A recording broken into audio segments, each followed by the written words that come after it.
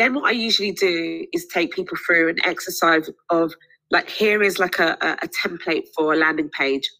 Make sure that you test that landing page to death. So getting Hotjar underneath it, and just like literally just A/B testing it to death, like every component of it. So everything from the headline at the top to the problem, to the solution, the 3 benefits, the sort of testimonials and like the credentials that you've got, like, and the call to action and all of that, and keeping it really simple. I also talk a lot about like opt-in pages. Like, you know, you shouldn't, I think a lot of founders, again, especially in the early days, they make this mistake when they, I think anyway, when they think that their website is it, right? So you build out a website or like your landing page, right?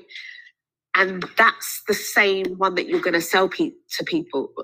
You're going to take people to. So like, let's say if you're doing ads, I would never take a user directly to my website.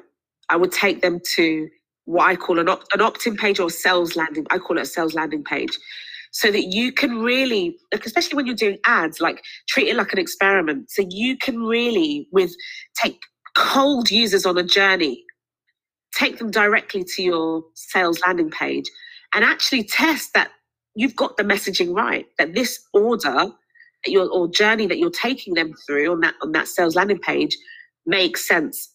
And that's why I talk about Hotjar, because I'll always put Hotjar behind it and just watch and see what they're doing, make sure they're going all the way down.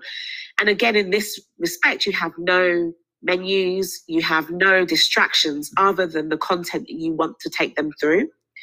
And I think that is super important. And I think that's one of the biggest things I would say.